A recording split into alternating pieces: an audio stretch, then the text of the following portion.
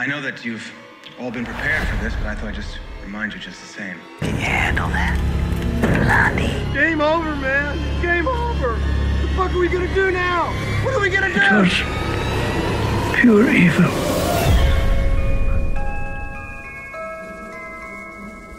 I want to buy some radio ad time.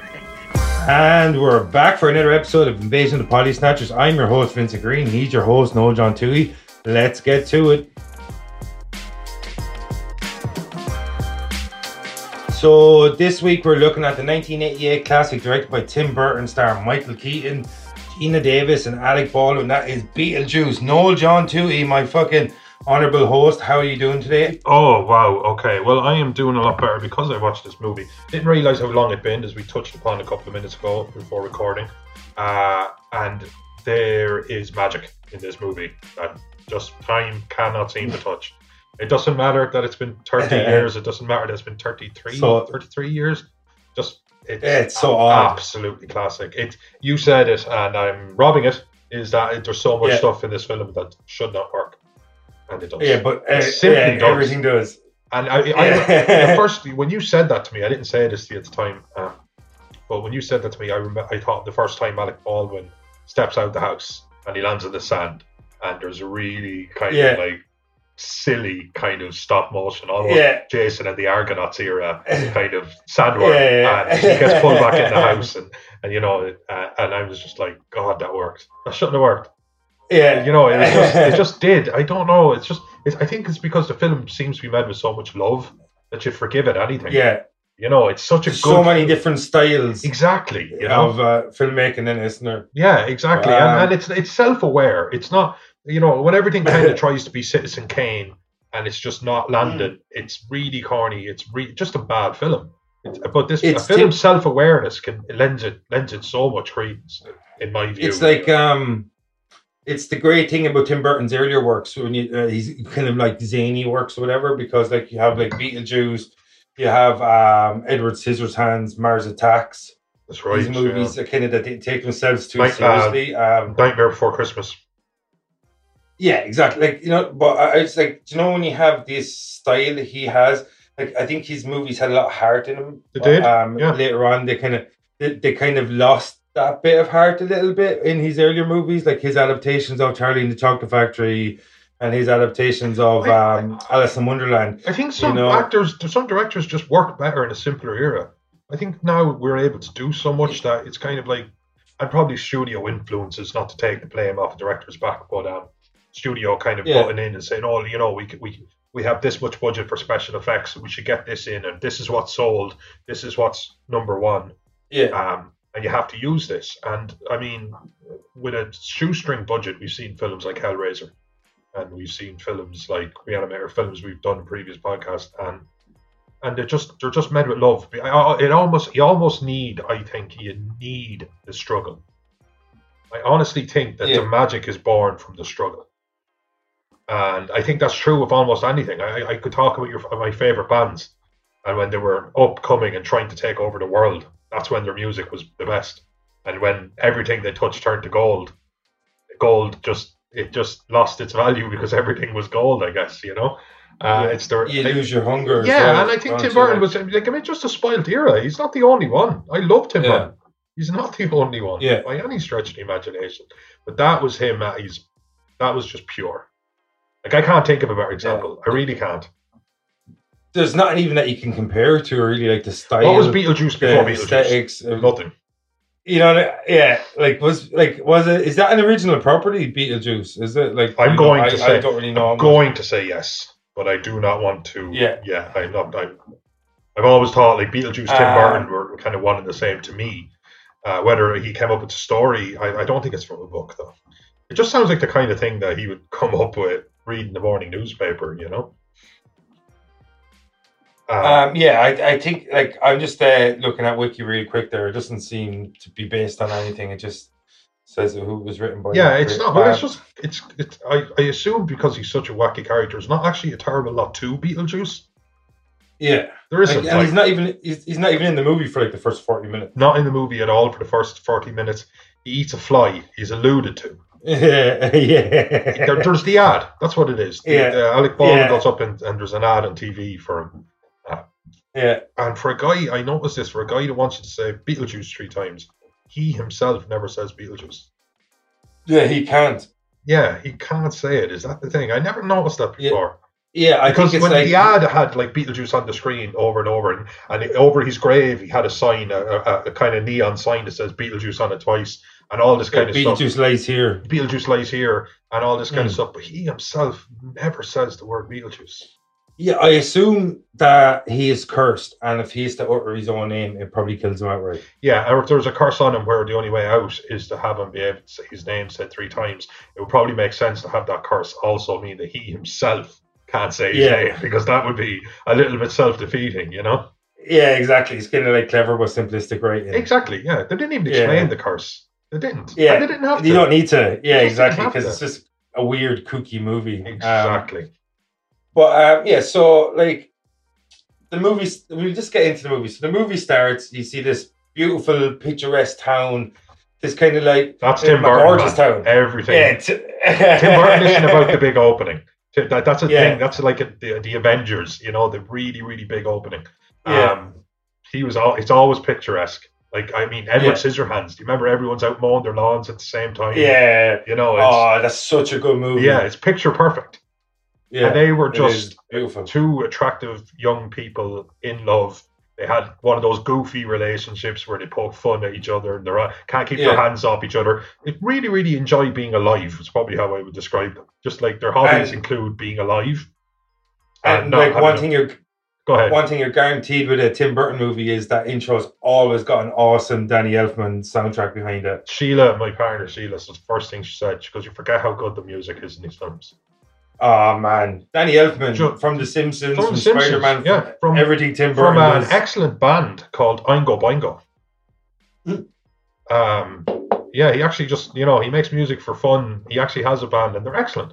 And he's an actual. He writes a score based on as opposed to saying like these days it's all about names, and so you bring in your Eminem does a song for Venom. Fucking hate that. I don't like it. Like, for example, I'm not having a shot at him. I actually very fond of Eminem. I'm a fan, but like, no, I don't like that. It's not what films need. It's like, I mean, there's some beauty to having a guy who just says, right, I hear trumpets, I hear violins, I hear a soft piano, and then I hear, you know, like somebody who paints a picture based on the scene.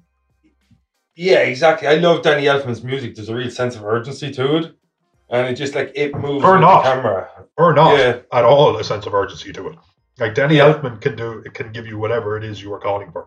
But yeah, like he's the best for that sense of urgency. You know, he's absolutely fantastic. But he's also like the what's going on here in music. You know what I mean? I love the way his music conveys movement. Yeah. You know what I mean? Like, you know, like the way like the big swooping shots, like the starting scene, it goes through the town, and it's like it gets closer and closer and closer to this house, and then all of a sudden you realize the house is a model, and then the spider climbs over the house, and then it's like, you know, you just see that, you know what I mean? Like that whole opening, it's just fucking awesome. Like, and it gives you an idea of the town, gives you an idea how models are going to be important to the story. And you know what I mean? Like, and it's like, it's kind of in a way of saying that their home life is like a model of how home life should be, in a sense. I don't know, like maybe I'm reading a little bit too much into it, but I just love that whole scene where it's like it builds and builds and builds and builds and builds, and then it's just like all these swooping shots, and you got this like little tiny house, and you see the spider coming over, and then we get introduced to our main characters, a super young Alec Baldwin, and Gina Davis, and a young 30-something couple in the picturesque places we've touched upon, in a beautiful home that they're really a house that they're literally currently turning into a home. It's like a postcard setting. Yes. Oh my God, that's an excellent way of putting it. And it covers a lot very quick. They're happy. They haven't been able to start a family. They cleverly explain that to us without really explaining that to us by the pushy real estate agent. Yeah, I love the way that like, within the first 5 minutes, they're like they love their home. They don't want to sell it. There's a real estate agent that they've obviously been avoiding, and they take turns of talking to. Yeah. They couldn't have a family. All within like what opening 5 Oh, I minutes. even remember like where like she's trying to do something. He pulls her down onto the couch for a bit of a kiss, and there's just kind of horseplay, young couple in love kind of thing. And I even remember the shot seemed to be centered very much so on the fact that Baldwin had a ring. So I knew they were married. You know what I mean? I just like you said, okay. And in 5 minutes, I knew that they obviously haven't lived in this house long. They can't have a family, or they've been trying and it hasn't been working, or something worse. And there's a pushy real estate agent who thinks it's a big house, and obviously she gets commission, so there's a big score in this beautiful big house, and very little of that is explained, if any of it is explained with words. Do you think that Gina Davis' character could not have children because of the ramifications of being with Sepp Brundle in The Fly? What an interesting time Gina Davis had in the 80s. Yeah, she was a superstar back in the day. She really was. She's a dynamite actress. She was just great. Yeah, she had charisma. As I said to you during the Fly episode, like it's a pity the way her career went, because we missed out on about 10-15 years to Gina Davis, which was a big shame, because like during the 90s, growing up as a kid, she was in everything that I seen, like, you know what I mean? And then she just kind of everything, like Thelma and Louise to The Fly. You know what I mean? Yeah, like, League of Their Own and everything, like, you know what I mean? Yeah. And then she made one bad film, but she wasn't what was so terrible about that film. It was just a terrible film. Yeah. And I think she made a huge financial loss because of that film, because I think she put a lot of her own funding, kind of similar to Kevin Costner with Waterworld. It's just one of those things that never understood it. I liked Waterworld. I mean, we can talk about that when we get into controversial kind of films. Yeah, I'm old enough to have gone to it in the cinema. Oh my god! Yeah, I know. How depressing! Man. I think I went to Casper the same weekend. I think they might have been in the cinema. I went to Casper when I was a kid in the cinema. Yeah. But anyway, anyway, just to move the story further along, they're not interested in selling the house, Jane. Jane, you fucking bitch. And then they go into town. I don't know. They go into a hardware store because they need a lot of stuff like that. I think that is their store. That is. They're going on vacation. It said Maitland on it, didn't it? Maitland, yeah. Yeah, Maitland, and they're going on vacation, and then of course they go back over this bridge that looks like a red barn, but it's just over a body of water, and a dog we'd seen earlier actually. Yeah, a little dog, and they kind of like, I know like you have to stop, but there was such a. I think Alec Baldwin killed them, is what I'm trying to say. Yeah, dog quick, and he just curves the shoe, and just dramatic. And I'm just like, the brakes. Because he would have just gone straight. Yeah, across you were the bridge. Just going onto a bridge. You were only going about like 8-9 miles an hour, like. You know? He's like, oh my god, it's a dog. He's like, But I thought the next, it's cool because they fall into the water. There's a little bit of a will they, won't they, with the balance of the car. They go in the water. And then the dog, remember the dog standing on the plank? Barking at the crash. No, the dog is like, he's like standing on the plank, and he's the counterbalance for the car. That's right. Right over the edge. And they're like trying to get the dog. Imagine if you're in that moment though, where you're literally your wife's life is on the back of this little fucking jittery dog. That's how to get this shit scared out of it. Like, you're screwed. Well, I would be very curious about the physics of the situation, if I'm honest. Because the dog weighed about 3 kilos. I think it was supposed to be whatever way the plank was positioned. Yeah, was keeping the he was just a ballast. Yeah. Yeah, I think though they should have just jumped into the back of the car.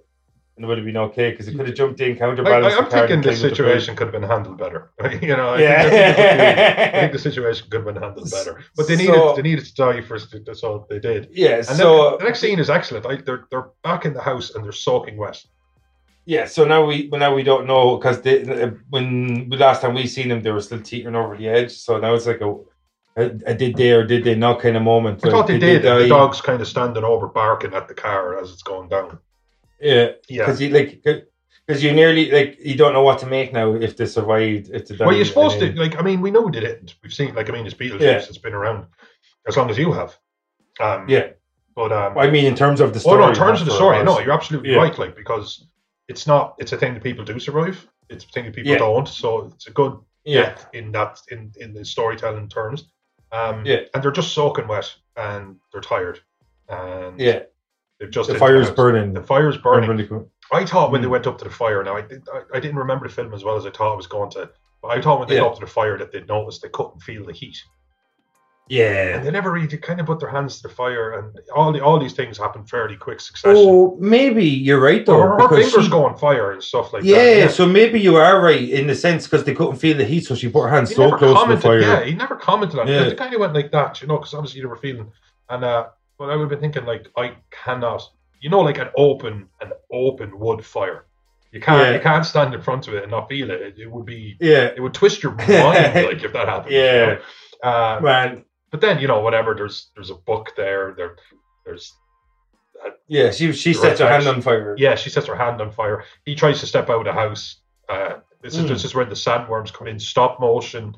Completely out, like it visually was so different to everything else in the film. Insane. It shouldn't have worked. The budget for this film is 15 million, like, and every bit of it's on the screen. Every bit of it's on the screen. You got Alec Baldwin and Michael Keaton and Gina Davis, who I guess weren't like, like Alec Baldwin had been in like. Gina Davis was the superstar. Gina Davis probably was a superstar. Michael Keaton was known as a comedian. Alec Baldwin, honestly, I don't know. I'm sure Alec Baldwin, but they weren't superstars. But they got money. Like, that's where some of the money went. Winona Ryder was in this film. Oh, for sure. What's the name of the lady from Home Alone? And Catherine O'Hara. Thank you. Wonderful. Looks incredible in this movie. She looks incredible in this movie. She really did. And the goth look suits her like amazingly well. Oh my god! Come back, like, Mrs. McAllister, you're looking fine. You should never you should just never let that woman near a house, is what we're kind of finding out. But he comes back in and she says, "You've been gone for 2 hours," and he was like, he literally just stepped out on the sand and stepped back in. So this is when you were like, not only are they dead, but it's not that they have no idea how long they've been dead. They could have been dead for this stage. It could have been dead for 10 years or 10 days. Yeah. Turns out to be in the 2 months kind of area. Yeah, exactly. So like pretty much like the realm of time and physics and all the way they used to understand it is totally gone. Yeah, exactly. The ethereal. They've gone into the ethereal plane. They've gone into the completely unexplainable. And so they figure out they're dead pretty quick, and they take it quite well, I have to say.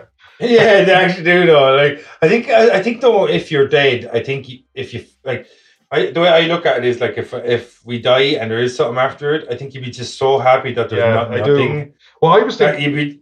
Yeah, you just be happy to still exist in some way. Yeah, absolutely. Yeah. For me, I was like, when someone suffered from panic attacks, I was like, oh wait, I wouldn't have a heartbeat or sweat glands. What I mean? Like, I think that would probably take the. You wouldn't be like, I'm about to have a heart attack. You're going, no, you don't have a heart, or you don't have. Yeah, maybe that's what it is too, because maybe they are kind of relaxed because they're never tired. Pressure. They're never tired at any stage in the film. You know what I mean? They're never like. They're just always kind of like nearly nonplussed. Yeah, that's it. And you get like you're in between gear 2 and 3, and you just stay there.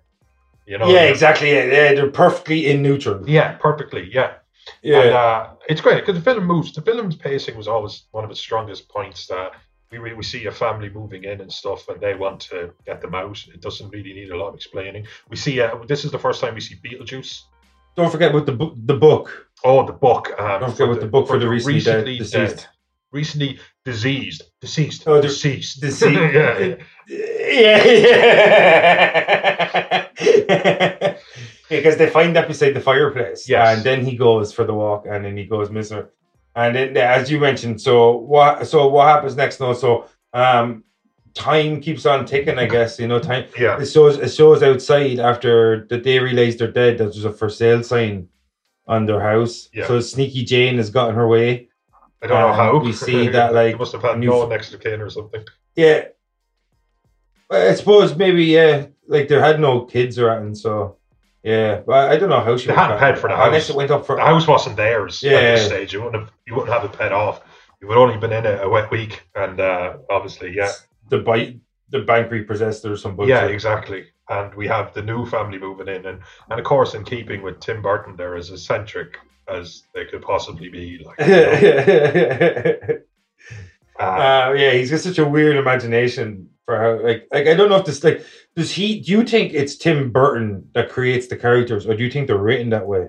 I think Because he didn't write it. Like, so I don't know. Like you have to understand that how much Burton is Burton, if you know what I'm saying. I'd say like he has such a vision. Like I mean, he's so obsessed with aesthetic. Like there's certain directors like Cronenberg and stuff where everything is aesthetic. Not everything. That's not fair to them, but it's huge part. So even the way somebody, I could see him like what they're associated with. Even the way you move, I could see Burton like having a problem with it or loving it. So like, why do you think he works with Johnny Depp so often? There was a quirkiness to Depp's kind of style of acting that he just went, yes, that's what I want. Like I want him to be Edward Scissors. Yeah, I want to be Edward Scissorhands, and I want him to be the serial killer. Willy Wonka. Ichabod Crane. I want him to be the Mad Hatter. It's just going to annoy me. Who was the barber musical slitting people's throats? Sweeney Todd. That one would have bugged me. Thank you. The Demon Barber of Fleet Street. I've never seen it. Yeah, I have actually. It's not bad. But So I say massively, because obviously when he got somebody like Johnny Depp, who just is what he imagines people to be, what he wants people to be. So yeah, obviously he does see things that way. I'm sure, like. Yeah, I'm sure the script is written and he okayed it, but he had a vision. Do you have an issue with actors do multiple collaborations like that? Yes, a little bit. The product is the product. It's either good or not. I mean, you micromanage it a bit, and that's just the way people view films, and that's fine. So do I. But the proof should always be in the pudding. But at the same time, I always think like comfort. The last thing I want my director to be is comfortable. Yeah, because it staunches his storytelling abilities. Sometimes. Exactly. Yeah, I just hate them. You don't want them getting into the same bed every night. You know what I mean? You want them moving and thinking and like I mean that's why Spielberg is just so highly regarded. Like he so often you could look at him and say, "Wow, he got so far out of his comfort zone and did this and did this." You know. Yeah, like and so like it's like even with Martin Scorsese similar. Like there's so many times you'd see a film or you find a film and you'd no idea they directed it. Yeah, because it's so different to what they normally do. Exactly. You know, like I mean, you say Spielberg who did E.T. and did Saving Private Ryan, and you showed he did War Horse. Yeah, and he did War Horse. You know what I mean? And you tell me something that Tim Burton did that spanned something like that. Yeah. Because when you see a Burton movie, you immediately know it's a Tim Burton movie. Yeah, absolutely, you do. Like he did Spielberg did Jaws, and he also did Goonies. Yeah, you know what I mean. Like he's so you think directors have multiple collaborations with actors sometimes? I don't know. That's what I mean. It's just comfort. I don't like it. No, I mean, like, do you think it's emblematic of an overall thing about their persona that they don't like to expand too much creatively? And so they sometimes lean back on the similar actors over and over again, and people that collaborate with same actors. Like, because you look at a lot of the best directors, like they normally have very varied casts in a lot of their movies, and then people that do lean on similar actors constantly, their films tend to get worse. Yeah, I think making a film can be stressful. I know you get millions and of course compensation, and it's the dream job for God. It's probably one of the top 3 jobs that anyone in the world would want. Of course. You know, more people probably want to get in the director's chair than on a rocket ship, you know. But it used to be like rock star, actor, director, something. Yeah. It's probably like YouTuber. But now we know more about directors now. You know what I mean? Like we do. Like, but so I do think that when making a film is one of the most stressful things you can take on, though, especially when it's your film, because an actor could just switch off. You know, Samuel L. Jackson could do 11 films in a year. I think he did, like something like that. This is why I picked him. That annoys me because there's so many actors that could have got that work instead of him. And there's so many actors that would have poured their heart and soul into it. You can't pour your heart and soul. Instead of just playing themselves. Yeah, you can't pour your heart and soul into 11 project. You can't. There's very few instances where an actor like Samuel L. Jackson doesn't play Samuel L. Jackson anymore. Like, you know, he plays the same type of character in a lot of his films. You know, like there's a couple of films, like maybe if you look at Django Unchained, where he played like the kind of subservient house slave in that you had to be so fucking careful what I said that there. So pretty much like the way it's so hard to describe that without like landing on landmines here. Yeah, but, It was about slave era. Yeah, America. He was the kind of the guy that said like, you know, massa. Yeah. He was like the whole thing is he went to the other spectrum. He was extremely a broken human. They took a human being and domesticated him. Yeah, And that's exactly. just So such a like, dark kind of thing to think about. You know? yeah, and that was one of the few times I think Samuel L. Jackson has really, given us layers to his abilities because he was hilarious in that film. But I think in a lot of times he plays himself, and maybe like not to stray too far off topic, but like when it comes back to like Johnny Depp being in a lot of Tim Burton movies, and I just think eventually it kind of leads to the same thing. You start seeing the actor instead of the character. Yes. And this is an issue I have with actors becoming overexposed and being in too many things. Yes. Because, like, look at The Rock. Like, as we remember, we mentioned it before many times. I said that in the early part of The Rock's career, The Rock played characters. In the later part of The Rock's career, The Rock played The Rock. The Rock is hired to be The Rock now. Yeah, which that's what happens though, because you don't see the characters anymore. You just see the actor. Yeah, Jack Black, exactly. For a period of time there, he was just Kevin Hart. They were all in Jumanji. Like, they were all literally hired to be themselves in Jumanji, Exactly, like, what I mean? There's just I know they're a safe pair of hands, and they're definitely going to get butts in the seats when it comes to cinema, like pre-COVID and stuff. But like, I just think eventually when an actor becomes overexposed or is in too many roles with a similar director, that eventually you just see the actor, not the characters. I can't agree, yeah. And sometimes I don't even like, if I like a show, I won't watch a blooper reel or something until long after I'm finished. Because I know it's acting.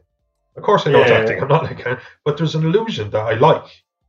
Yeah, what you always say is suspend your disbelief. Suspend your disbelief. Yeah, there's an illusion that I like, and I think you get disconnected from that. You can just see Tim Burton and Johnny Depp in between takes. You can just see it in your head. You know what I mean? Like, and that's not what you should be thinking about. You should be lost in the world a bit, especially a Tim Burton world.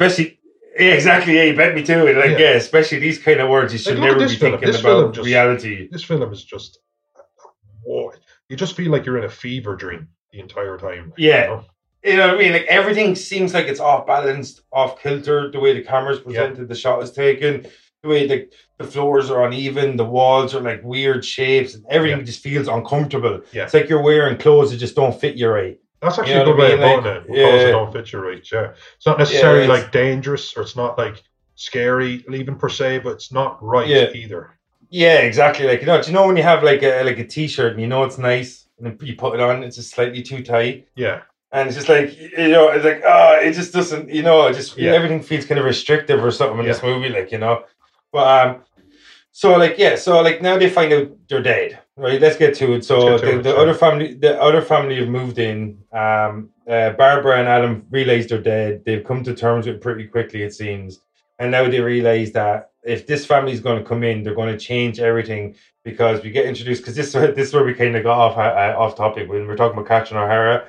So we get introduced. That was it. Yeah, we get introduced to Catherine O'Hara as Delia, and her husband. Actually, her daughter is played by Winona Ryder, young Winona Ryder. Stepdaughter.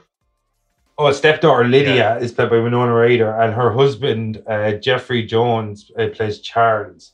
Is her Charles? Yeah. So and not too much on Jeffrey Jones. Why? Does he have bad stuff in his real world? Like, the thing you're not supposed to be caught with on your computer. Oh shit! Right. 2002. Yeah. Okay. And soliciting and dark man. That bad. Carl, you can bleep out his name if you want. People think we're all political. Yeah. Well, I think we're against people trying to solicit children for sex. I don't know if it's that political. Typical liberals, Yeah, these fucking guys. I actually didn't know that. He's in like the other Tim Burton movies, Sleepy Hollow and stuff like that. Like, Yeah, and Ferris Bueller's Day Off and Beethoven and stuff. He's spread. So I didn't know about any disappointing personal shit. Yeah, it is, because like there's another actor that we grew up loving. Yes, and to find out this kind of shit, like, is really, really distasteful. Like, really, really distasteful. Yeah.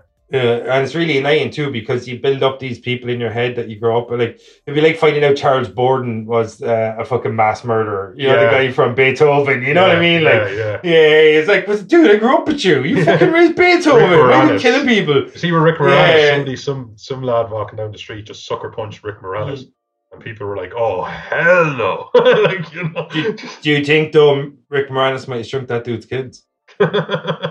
Well, what? Like, that's a fair point, and he deserves the benefit of the doubt. There might be something to it there. He has a history. That's all I'm saying. He has a history, like, you know. Yeah, and he never learns. Yeah. So anyway, back to the film. So, finally, yes. So this fucking new family move in, and they're really weird. Yeah. Like Delia walks in, like, and she's kind of like got her interior director in tow. They like allude that they moved from New York. They're like, you know, the arty farty kind of bourgeois kind of class, you know. And obviously dialed up to 10. You know, like even dialed up to 10. Complete exaggerated version. Yeah, absolute parody of it. Yeah. While also capturing it. You know. Yeah. It's excellent performance by Catherine O'Hara. I mean, that's all you have to say about that. She's so good in this movie. She's so good in this movie. Where does she go? Where does she go? Yeah, after she was in Schitt's Creek. 6 seasons. Oh yeah. Yeah, so I haven't watched it, but Eugene Levy was absolutely spectacular, and his son, or unless Eugene Levy is the son, the father and son. It's on Netflix. It's on Netflix now, isn't it? And she is the best thing about it. Oh, she's so funny. And she plays a bougie, kind of washed up soap opera actress. You know, like she's in. She's fantastic. She's in a lot of those kind of mockumentary type movies by what's the director's name? He did like Best in Show. And he did like the fucking one with the mascots. Sorry. So so pretty much so you talk us through this new family moving in, Winona Ryder, Catherine O'Hara, the other dude that will remain nameless, and we'll just talk about how the difference in the style from this homestead, warm, postcardy feel, you know, countryside feel from Adam and Barbara. The small towns. They were a human version of a wrecking ball. Yeah. You know what? Because they came in and they were like, that goes down, that wall goes down, we're tearing out this, we have to hope, you know, and so instantly it'll be like, they want them out. You didn't even really have to explain to you, even though they do say it. They were like, obviously they're going to want them out. And they even tried to make an impression earlier on. There's a great scene where they open up the wardrobe or the pantry and they go, oh! And Gina Davis is hanging there and she pulls the skin off her face and her eyes bulge out and all that kind of stuff. And they go, oh, we just have to hope the other closets are bigger. And you're just like, yes. And then, you know, Alec Baldwin really had at the time. Alec Baldwin's decapitated in the study. And Gina Davis is holding his head, and they're like, they hate the decoration so much. And this is where the dad. What did you make of your man? He's like proto-cam. If you've ever seen like Modern Family, he's proto-cam. He's so like Cameron from Modern Family. Oh my god, he is proto-cam. Yeah, he's absolutely he is. The movies I was talking about a second ago were directed by Christopher Guest. Just so before we move on to talking about this guy called Otho, played by Glenn Shaddix. I have no idea who the actor is, but he reminded me like Cameron from Modern Family on steroids or something. Oh my god! Cam grew up on a farm. This guy would be Cam if he literally did grow up inside of that bougie scene, like, you know. Yeah, if he grew up in New York, grounding in his background, no honest hard work, like, you know? No Mitch to restrain him. Exactly. Absolutely unchained, like Cam unchained. But and then Winona Ryder, the goth daughter, misunderstood, all that jazz. She likes the house. It has spiders and stuff, you know, like. And the father he's a real estate tycoon, so he has money and he just wants somewhere to get away from it all, you know. So their kind of MOs are explained quite quickly. The film can just glaze by them, but they realize that they try to scare them, but they can't see them or touch them. Yeah. You know what I mean? There's absolutely nothing they can do. So they go back to this book, and Alec Baldwin's been what's his character's name? Adam has been scrolling through it, and he reads a chapter about you draw a door. Now this scene I thought was great. They ignore the Beetlejuice ad. This was the first time we saw Beetlejuice, and then they draw a door, and she's like, "Did you really think that was going to work?" And I'm like, "What are you talking about, woman?" Yeah. Sandworms. I loved the way. Well, she hasn't seen the sandworms yet, though, has she? Not her. Yeah. But you're dead. Like you're literally dead. I love the way he's like, oh, sorry. And he like clicks his fingers and he runs over and draws a handle on it. Yeah. Then he knocks. Yeah. And then there's just, it's just the beauty of Tim. Just the imagination of he goes into And the music. He goes into the waiting room and oh man, the shrunken head guy, the cigarette guy. Every single dead person in that is just like so eye-catching. The special effects is incredible. So iconic. Man, as you said, the shrunken head guy, the woman cut in half. The guy who's choked on somehow an entire bone, like an entire bone. Yeah, like come on, Noel, explain the physics about how does that how does that dude choke on that? What's he doing? Like number one, is he eating a dinosaur? And number two, is he eating it whole? There's the shrunken head guy who's iconic as well. Yeah, the shrunken head guy is awesome. I would love to get like a collectible of him or something. Yeah, I remember they did exist. A cousin of mine was obsessed with this film when I was a kid, and he had loads of stuff from Beetlejuice. But anyway, they're like, "What are you doing here? You've only been dead for 2 months," and they're calling like ticket number 56,000,000 fucking 251. You know what I mean? And they realized that like if they want to pass over, they have to wait in this room for like decades, probably. Yeah. This is when they realized that they have a 125-year stay in the house ahead of them. Yeah. And that pretty much the whole idea is now that like they've been advised to haunt the people out. If you don't like anyone that moves in there, you're going to have to stay there for 125 years. That you should haunt the people out yourselves because you only get so many help tokens or some shit like this. And this is where they get introduced or they're told about their case manager, Juno. Yeah. And the woman, she's fucking awesome. The woman, she tells them that people who commit suicide end up working kind of in clerical. She said, "I wish I knew that before I had my accident." And she shows her slit wrists. Oh my god! That's where they're sitting there for a while, and the burnt to death guy was like offers him a cigarette, and he goes, "Trying to cut down myself." I love that the effects for the burnt to death guy, is fucking awesome. Oh yeah. Yeah. Oh my god. Or where they go back. Remember the flat guy? The guy like. Remember he's like, "Do I look okay? There's no mirrors." Look fine. Yeah, because I'm feeling a little flat. And I'm starting to feel like that guy's been dead for 40 years or something. Yeah. Like, he can't possibly still be finding that joke funny, like.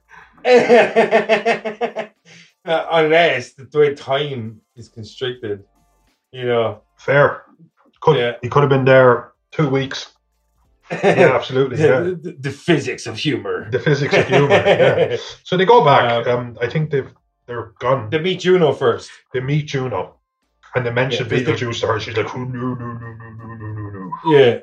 And of course, you don't take a warning. Used to be her assistant. Went rogue. Only way he can come back, they've got rid of him. The only way he can come back is to say his name 3 times. Not very little explanation. Before they meet Juno, I remember they come across the room of exorcised souls. I think we should mention this because it comes into the end because later. They said this is death for the dead. Yeah, that's a really good line. It's a really good line. Yeah, and it makes you actually really like. It throws a whole different stint on exorcism because anytime you see an exorcism movie, you wanted the demon or the dead or whatever, whoever's possessed and the living to be gone, and you don't realize that, like, you know what I mean, that like is actually dead. Well, think about this: Beetlejuice is shot entirely from the perspective of the people that are dead, and not in the way the others was shot, where that's the spoiler alert. I think it was out 2001 or something. Spoiler, but like this was very openly, almost like documentary side of it, like just a day in the life or something, a day in the afterlife. What did you make of Juno when she was like smoking a cigarette and it was coming out the whole intro? Oh my god! That's the thing. That was almost Rick and Morty. How did she die? You know what I mean? How did she die? Like, someone slit her throat while she was smoking. Yeah. Oh, I think she was supposed to have had like a tracheotomy. I think I pronounced it wrong, but tracheotomy, and something like that. Well, it was a clean cut, like you know. It looked like to me like she had her throat slit, but I thought that scene would have been like I was going to say hilarious, but it would have been funny, or it's hard to describe because you're talking about like she's smoking a cigarette through her throat. Yeah, that's what I was expecting. Kind of like I think it was Family Guy or American Dad, where there's the owl one in it, and she's like smoking fags through her neck. Like I think it was a Bill Hicks that said, and Bill Hicks is like a huge cigarette smoker, and he was like, when you're smoking a cigarette through a hole in your neck, he's like, that's a level of commitment that I just don't understand. You know what I mean? Like, yeah, he's a fucking legend.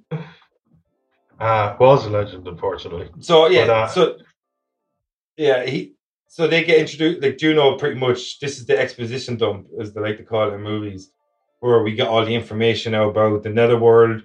Yeah, a little bit about Beetlejuice, how to do hauntings, the whole idea of the 125 years. Yeah, this whole portion is like the information portion of the movie. Yeah, we know what's going on from their perspective, like the unanswered kind of things. It's also incredibly strange and unusual, but but it doesn't matter. You need something. That's the thing about Tim Burton film. You don't need to be drowned in it. You know what I mean? It's not like an espionage film or something. Such a hard thing to understand anyway, death, so you can be very vague with your explanations of it. That's the thing, but they're back in the house and then they realise they're going to have to haunt, but they're so bad at it. Do you remember though, they realised that they've been gone for like another 3 months or something? Yeah. The whole house has been completely redecorated. Yeah, there's people outside like moving in all the art and all this kind of stuff. And that's when they realise they have to get to work, because they've actually lost more time than they realised. And obviously, the longer someone's there, the more of a home it actually becomes to them. So you want to get them out, like, now, let's do it. So they get some sheets and they cut holes in them, and it's sad. It's absolutely tragic. Man, Michael Myers would beg to differ. Yeah, well, you know what? Mike Myers there's something creepy about that, though. Yeah. There is something creepy about that. Like, I'm like... I literally cannot say what I was going to say, but like there's. I was going to it's just sometimes you just have to censor yourself. But like there's just something really really creepy about like if you're walking in the hall and you just see somebody standing there in a sheet, and it's just like absolutely fucking emotionless. You know what I mean? No, I'll give you that. I'll give you that. But you have to understand that he, like the father, they try and get first, and. He has the eccentric wife and the extremely goth daughter. Like this is whatever. There's somebody there with and he's just like, and he's so defeated, isn't he? He's just like, I want this room. Just leave this room the way it all is. I'm asking for is this room. Your mother's gonna kill you when she finds out you cut holes in her $300 sheets. And oh my god! Yeah. And then they go into Delia's room and it's brilliant because like she just like sits up in the bed and she just turns off the television and she goes back to sleep. And I think she's watching wrestling or something. She was watching wrestling. But then this is when we were introduced to Winona Ryder in proper fashion. She's read the book, which we find out if you read the book, you have some sort of connection to the dead that living people can't have. So it's not supposed to be read by the living, is the short. Because she says something along the lines like, the living normally ignore the unexplained or something like that. But this book was strange and unusual, and I, myself, am somewhat strange and unusual. The famous book. That's what it is. Humans tend to ignore the strange and the usual. Strange and the unusual. Yeah, that's it, yeah. So, like, she's super goth. She's like... she takes it in her stride. She takes it in her stride, like, she's completely cool, completely chill. She had a great line as well that goes, "You're not going to be able to scare Delia. She sleeps with Prince Valium tonight." So it's great. They have an ally. This is what they have an ally. Before they actually speak to her, we one part we did forget is when they opened the door, she saw the green light come out. Do you remember when they opened the door to the nether realm or whatever? Right, she did. She sees the green light, so she's like literally because she's kind of investigating because she has a feeling that the house is haunted because she mentions it beforehand. That's something we forgot because she does actually mention previously that she thinks the house is haunted before they actually start full on haunting them. Yeah, and that's why she's kind of like, she finds the book and she's more open to the fact that that she's after meeting ghosts is because she actually knew or had a feeling that the house was haunted in the first place. She's the kind of unshakable one in it, and it suits her character because that's the way she was introduced. Is that going through those teenage years, but she was kind of like really, really gothic and really, really dark and just loved all that. So they had like, you know the way usually you have your man on the inside, they kind of had their woman on the other side. You know, they had somebody with a foothold in the living world who they could actually count on as an ally. So that was the first bit of good news they got since they died, really. You nearly sounded like King Willie from Predator 2 there.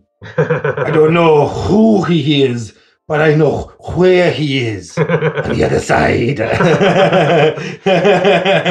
I fucking love that movie. Yeah, so do I actually. I think it's underappreciated. So yeah, where are we? They up the ante with the because this is where we get she says the sheets aren't going to cut it. This is where we get Deo. Yeah, because the Catherine O'Hara, Delia, they have all her friends come from New York. And she's so bougie. This is a big deal. Like this is exactly because this is their house in the country. Connecticut. You know what I mean, like. I remember her saying that in the scene. It's in Connecticut, so this is like, and they're from the Big Smoke, and this was a big deal. It had to go well. Yeah, exactly. She had all her terrible art out and all that. Oh yeah, what did you make her as a sculptor? Oh, like I mean, that's, art is subjective, but it was obviously she was like intentionally awful. You know what I mean? Like just intentionally awful. It's like art is subjective, but her art is subjectively bad. Yeah. You know.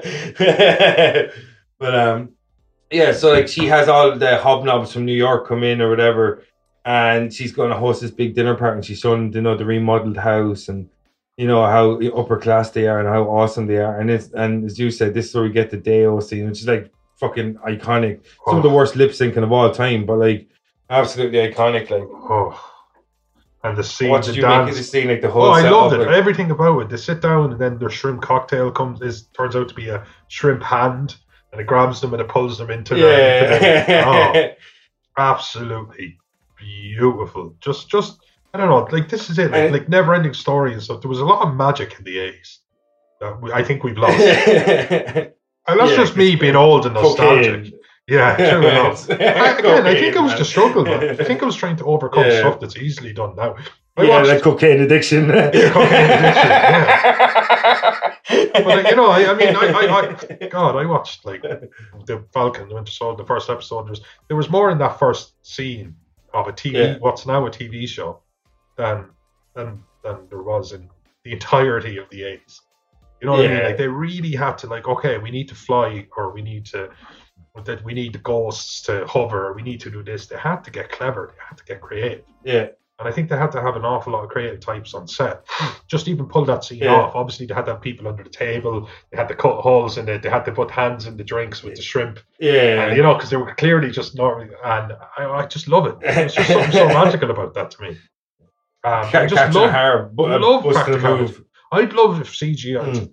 Beetlejuice reminds me that I wish CGI was wielded as a tool and not literally a basis. Like, don't get me wrong. Like make your avatars.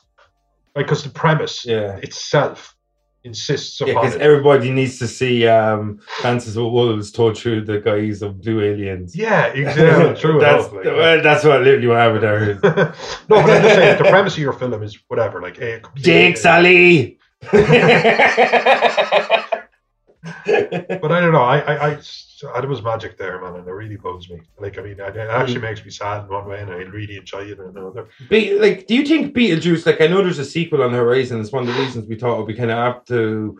There's talks of a sequel. I'm not sure if it's confirmed or whatever on the horizon. Michael Keaton, Tim Burton. I bet you it ends up on Netflix if it happens, because I know Tim Burton's working with an Addams Family type thing with them. And so, like, do you think Beetlejuice, without this, like, I know the sequel might get made, and I know this question might seem odd because there's a sequel on the horizon. Do you think Beetlejuice gets made today? No. Like the first one? No. I think, like, I'd love, obviously, you'd have to have Tim Burton do it or not do it at all. Yeah. You can't. That's right there would be too much of a departure. You couldn't be like, oh, I'm trying to invoke my inner Tim Burton. I grew up watching Tim Burton, and I'm going to try and make a film that Tim Burton could be proud of. Don't get me wrong, Zack Snyder has actually made me rethink, rethink a person with enough passion for a project. But anyway, it needs to be Tim Burton, and I just has to be somebody who wants to get back to the roots, because that's what this film is. It's his roots. Yeah. Yeah, and do you have any issue with it being such a long delayed sequel if the sequel does come out? Sure, like, I mean, it's almost like sports. It's man. going to be a heavily result. CGI, isn't it? Oh yeah, that's the thing. Yeah. Like, don't get me wrong, I wouldn't mind like there were scenes in Beetlejuice that kind of would have been CGI, like Beetlejuice's spinning head where he comes out of the table and he's kind of like a funfair ride kind of thing. Like that would be CGI now, and it would look more authentic in a way. That's fine. I want them to kind of. I won't even mind. Like, I love when they lean from animatronic into CGI. Yeah. There's something fluid about it, like they did in subsequent Alien films. They had. You mean use both, like animatronics and CGI? Yeah, use both. Yeah. Just try and make the most honest film you can. I don't want them to go huge, because that's what people do. Like, they bring it back and go huge. Like, at first it was a building. Yeah, and then the next is the world or something. You know what I mean? Like, they always go bigger. They always go. And the bigger is not better. It's not. Because often bigger loses the essence. Or it's not necessarily worse. But they treat bigger like it's better. They treat it like that's the thing that improves films. Is scope. And like a million deaths in a film, like an asteroid takes out New York City. You don't care. Yeah. But you could you could focus on one person's because life. It's disconnect. It's a disconnect. You can focus on, and then you're watching a film, like, you know. Then you can focus on one person's life inside of New York, and it's you feel like everything. When you watch, just for example, like, as you say, asteroids. Like, if you watch Armageddon, like the death of Paris being wiped out, it doesn't hit you as hard as Bruce Willis dying at the end, because you know that character. That's actually an excellent. That's it. That's exactly what it is. He was one person. That should be awesome. One person's given up his life through his own consensus. Yeah, but because you know him, because you know you've seen his journey through, and you know. That's it. If they don't do that in Beetlejuice, and that's it. Like, films today, they don't have as much heart. Beetlejuice had so much heart. And the thing is, as well, like, when you look at, like, you know what's going to happen if there's a Beetlejuice 2, that scene, that famous scene, Day or whatever. That, like, that's going to be 600 people singing it instead of just a dinner table. You know what I mean? Like, or it's going to be a Bollywood interpretation of it, or so. You know what I mean? They're going to just go so big that it's going to be like, it's going to be off-putting. And you know what I mean? It's just like, I don't want to go off the track, but I'm sorry to just interject, but I found, like, The Force Awakens. I'm not as big a Star Wars guy as other people, but I love Star Wars. I grew up in Star Wars. I'm an 80s kid, but they took A New Hope. They took everything up to the destruction of the Death Star, and they've just put it on a bigger scale. That's all they did. Yeah, they had a ship that could go to a planet and blow it up, and then they had a bigger ship that could blow up multiple planets. Star Killer base. Yeah, from thousands of light years away. It was just like a huge. Then there was a person who was too old to really be trained, but was extremely powerful in the use of the Force. And I was like, we get it. They went from a girl, like from Luke, who could do this and the other, to a girl who was like literally God tier inside of like an hour's training or something, you know. Yeah, with no training. Yeah, you know. Yeah. Not to get too off topic, because we will do Star Wars. Remember we were talking about. We said. I'm just saying that's it. I don't want to see Beetlejuice on a huge scale. I just want. Yeah, I think the best way, you said, like, it has so much heart, and you just don't want to see it lose its heart by expanding so much. You know what I mean? That it becomes non-recognizable as Beetlejuice. And like, I know Kevin Smith spoke about that. There was supposed to be like a Beetlejuice Goes to Hawaii script that he was showing at one stage. He mentioned it, I think, in an evening, Kevin Smith. Like, shit like that really kind of makes you worry about what way. Yeah, thank but God Michael make Keaton it. probably turned that down. You know. Yeah. You've seen some of the tripe that gets released. You wonder what wasn't made. Yeah. You know. Yeah, exactly. You know, so like, I'm sure there's like hundreds of scripts going around that will never see the light of day, like that. Or like the end of Indiana Jones, just that warehouse. It's just like there's not here, but there's a scene in Indiana Jones where he climbs into a fridge. That was actually Robert Zemeckis, I think, in Back to the Future. I think that was in one of the earlier drafts, and I think that got taken out. I think it was Back to the Future and ends up in Indiana Jones. Steven Spielberg produced Back to the Future, I'm pretty sure, didn't he? Yeah. And Robert Zemeckis directed it, so it's kind of weird. Yeah, it's total side note. Just so you know, Steven Spielberg ripped off Robert Zemeckis' idea. Just putting that out there. Sheila went to that in the cinema, and she told me her friend Clodagh and she told me I never need to see that film. Kingdom. So he survives a nuclear explosion by climbing into a fridge, and I was like, okay, I'm good. Yeah. Good. It was one of them old school fridges made out of lead.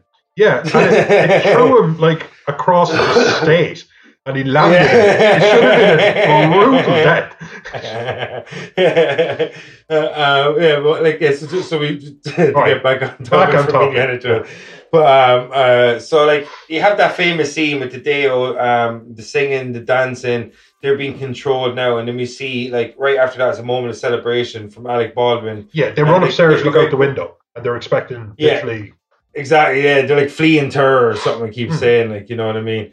And they're looking at the cars and they realize that they're not running away. And then Winona Ryder comes up and she said that they want him to come down, that they've pretty much accepted. Well, I like the Winona haunting in that scene. they They open the door and she's quite deadpan, and that was her character. Yeah. Like, you know, that wasn't a lack of acting prowess. That was her doing the character. Yeah. She was like, she's awesome in this movie. she's excellent in this film. And she goes, they want you to come down. Like, they said, like, I don't know. They were it's like just when you're talking to friends. And then, like, it's all them You know sitting what I mean? around having a drink, and they're all like doing the dance moves and stuff and talking about how amazing it was. And they experienced something so incredible. But this is a very relevant scene because they won't come down, so they all go up and they hang out the window. And Otto takes the book. Yeah. For the recently deceased. Yeah. And, sorry, I can't not call it that now. And that's extremely relevant for kind of later on in the film. But this is when they decide that they need a pro. It's extremely relevant exactly, because when the book goes, that's when they realize that they need extra help, like to get rid of these people. And as Gina Davis put it, or as Alec, one of them put it, that we can't hang out this window for 125 years. That's exactly what Gina Davis said. It can't hang out the window for 125 years. And then they say, so they said, they looked at their little model that they knew with Beetlejuice grave in it, and they said, I love that model in it though. Oh, it's fantastic. So cool. I have something to comment on. I'm going to rush to it. They say Beetlejuice. Like you do a Candyman, like you do a Bloody Mary, you pause for a second and then you go Beetlejuice, and they go in. There's that spinning effect, and then they're in the model. Alec Baldwin picks up on it pretty quick, but then two shovels are seen, and they said you have to dig. Now this is the thing: they're digging, but obviously what they're actually digging through is cardboard. And I just noticed that every piece of cardboard they digged up had the word fragile on it. You know, because cardboard. Really, and I was just thinking, wait a minute, you're like 1,000 scale right now. So did you have like cardboard that had like fragile written on it in like in like 1 millimeter writing like all over it? You know what I mean? Like, and I'm pretty sure. So there's a couple of moments where Gina Davis shovels absolutely nothing. Yeah. Like her shovel's completely empty. And then she's like, I'm Gina Davis, motherfucker. Yeah. I don't even pretend to do stuff like this. But this is it. This is the moment you've been waiting for. This is the introduction of Beetlejuice. Nothing about this scene disappoints. Except I will like to say, because there's a remake and stuff coming up, it wouldn't play. It wouldn't play today. Beetlejuice can come out and he can be everything. I said this and I'll say it, but you can't be a pervert. Yeah. You know what I mean? Like you forget, you forget, and it is. I do get, like, when you look back on stuff in the future, through it depends the lens that's presented to you. It does, like, you kind of put like. I tried to think of him as a sociopath. He is literally the bad guy. You know what I mean? Like, So I just think that he does so much worse things than it. That's what I think. Everything, you know what I there's mean? something that makes you uncomfortable versus something that's monstrous. There's versus something's kind of hilariously monstrous. But he kisses Gina Davis and he's trying to make best friends. He's doing a lot of satirical, magical stuff. He flies out of coffin. Michael Keaton's unreal in this movie. Michael Keaton's fantastic. He is a tour de force. He just arrives. And even, like, you know, he's going for the big sale and he's like suddenly dressed exactly like Alec Baldwin and all that.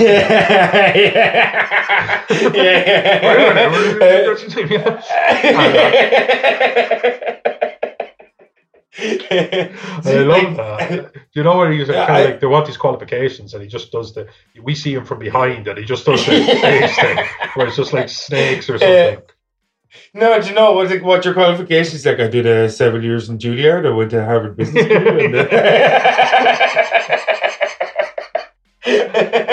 Man, he's so fucking good in this. He owns the second half of the movie. Oh, he does, yeah. And he's like, and they use him. They don't overuse him either. No. They use him very not sparingly, but they use them so efficiently. I think is the best way to. That's the thing. describe it. That's the thing, that they actually use something really, really well. And this is the last time I want us to get off topic, and it's me doing it. So he says it as if he's giving it. Well, I see Rob Zombie say to Joe Rogan that when he was making something in the 90s, I can't remember who the biggest actor was at the time. You know what it was? I do remember.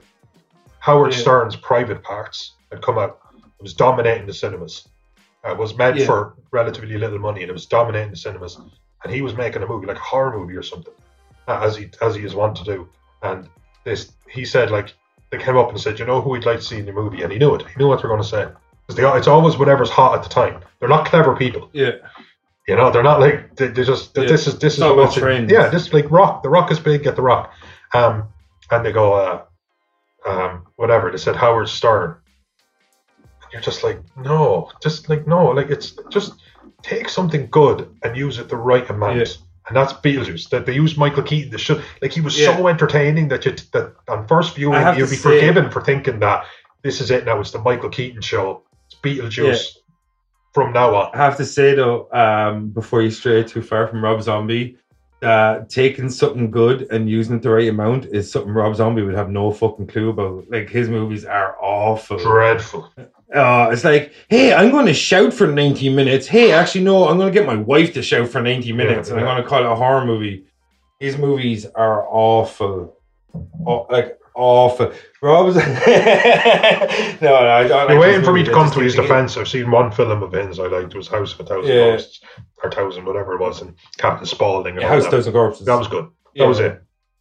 The Firefly trilogy is House of 1,000 Corpses, Devil's Rejects, and then the Tree from Hell, I think. Yeah, or all of them. I've never seen Tree from Hell, but I've seen a lot of his movies, and I think they're a little bit classless, in a lot of ways. I just think derivative, and I hate people use that word. Use that word like, I find it all quite, and they have I picture people with those opera spectacles, the ones you derivative. Derivative and pedantic. Yeah, the monocle. Yeah. But sorry, the back on thing. They obviously get the heebie-jeebies, to say the least, about Beetlejuice. Yeah. So she says home, home, home, which is apparently how you escape Beetlejuice. And then he's all like, "Oh, you're not going to come in," blah blah blah, calls them losers, all that. We don't see Beetlejuice again for a little while, which I thought was, again, it's great. Like, the film is called Beetlejuice. We've just been introduced to Beetlejuice. I think one thing to do as well is clever, because they make it known that Beetlejuice is going to be a last resort. Yes. Yeah, you know what I mean? Like, so that's what they keep building. They keep building up the desperation. Beetlejuice is a gun that fires both ways. Yeah. And I think that's probably a good way to put it. Yeah, exactly. He's the kind of like, once you he's like, he's nearly Pandora. Once you open up the box, he's kind of hard to put him back in there. You know what I mean? Like, yeah. So like, it's once you get, like, that's the problem with him. He gets out, like, what did Juno say? He doesn't work well with others. Yeah, All right. So where? Tell me, where did we end up next? Yeah. So Lydia is focused on now trying to get Adam and Barbara to communicate with her family, because her family become obsessed with. As you would, you know what I mean? Like, yeah, well, the family, they're trying to use them like show ponies, you know what I mean? They're trying to strut them out in front of their friends and stuff, you know what I mean? It's a party piece. And they realize that their family's not going to go, and they kind of start, creating a bond with Lydia. But in the meantime, your man Otto has stolen the book for, was it the handbook for the recently undead or recently deceased, sorry. And he's stolen that, and he starts like, I think Lydia's talking about how they don't want to come out to talk to them or whatever. And he's standing at the bar, like the mini bar, and he's going through the book, and he says, real pleased with himself. He's real pleased with himself. He kind of, because he's starting to figure. Yeah, he's figuring out that he can. He started to figure out that he himself can make them come. Yeah, exactly. Carl, edit that out. I just said Yeah, so that he can bring them to orgasm. Seance, pretty much. Yeah, he's going to do a seance, and which is cool. Oh, This is the thing. This is the and the ectoplasm. Yeah. And the ejaculate. No, that's not a pun. That's just a sex.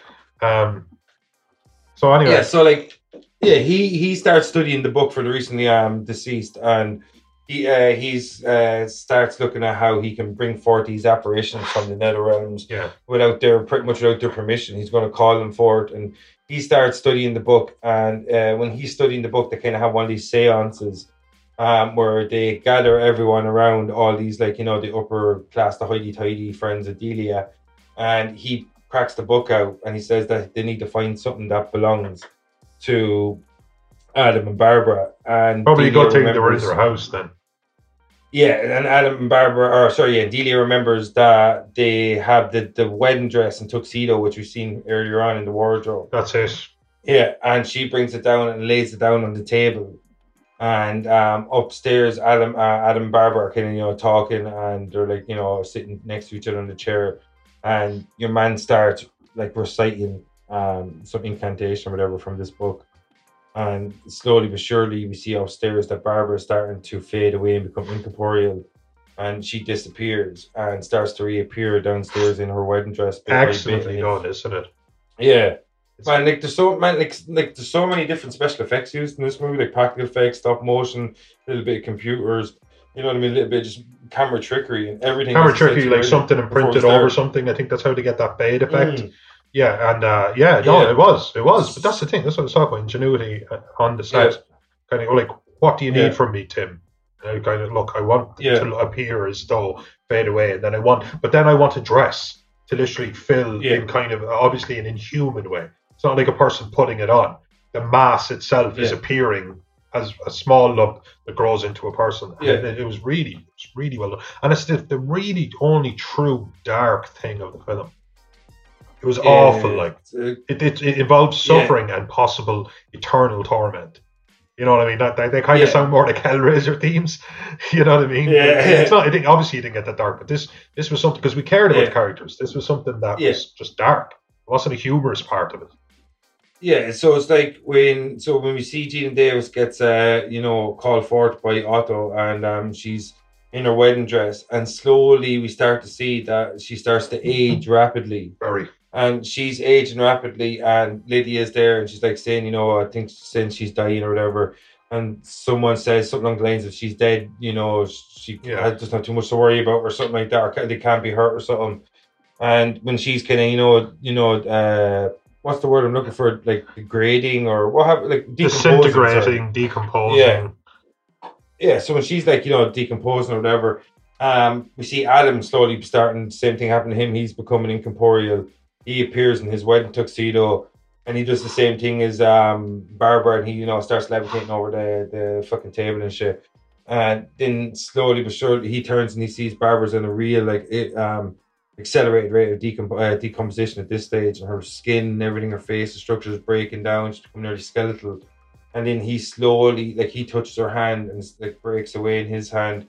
He slowly starts to decompose as well. Catch up with her in a way. This is where she's just a little bit ahead of him. Right? Yeah. This is where. Exactly. This is where Lydia's like shit. This is where the gun that fires both ways needs to be called upon. Yeah, exactly. And even the guy we won't mention, he says something along the lines of like, "I'll make it stop," and he's like, "I don't know how to." Delia's husband is the guy that we're not going to. It's irreversible at this stage. Yeah, and we've skipped over, but I don't think there's any point going back that far. They had used Beetlejuice briefly before the he did the whole snake thing, and he was like he was going to drop the father. Sorry, yeah. But whatever, it's fine. But obviously that says they would have been sworn off Beetlejuice. Because the first time he creeped them out. Yeah. The second time he was basically homicidal, and but this time they were going to not exist anymore. Actually, something much worse than that. And Winona Ryder's character jumped in.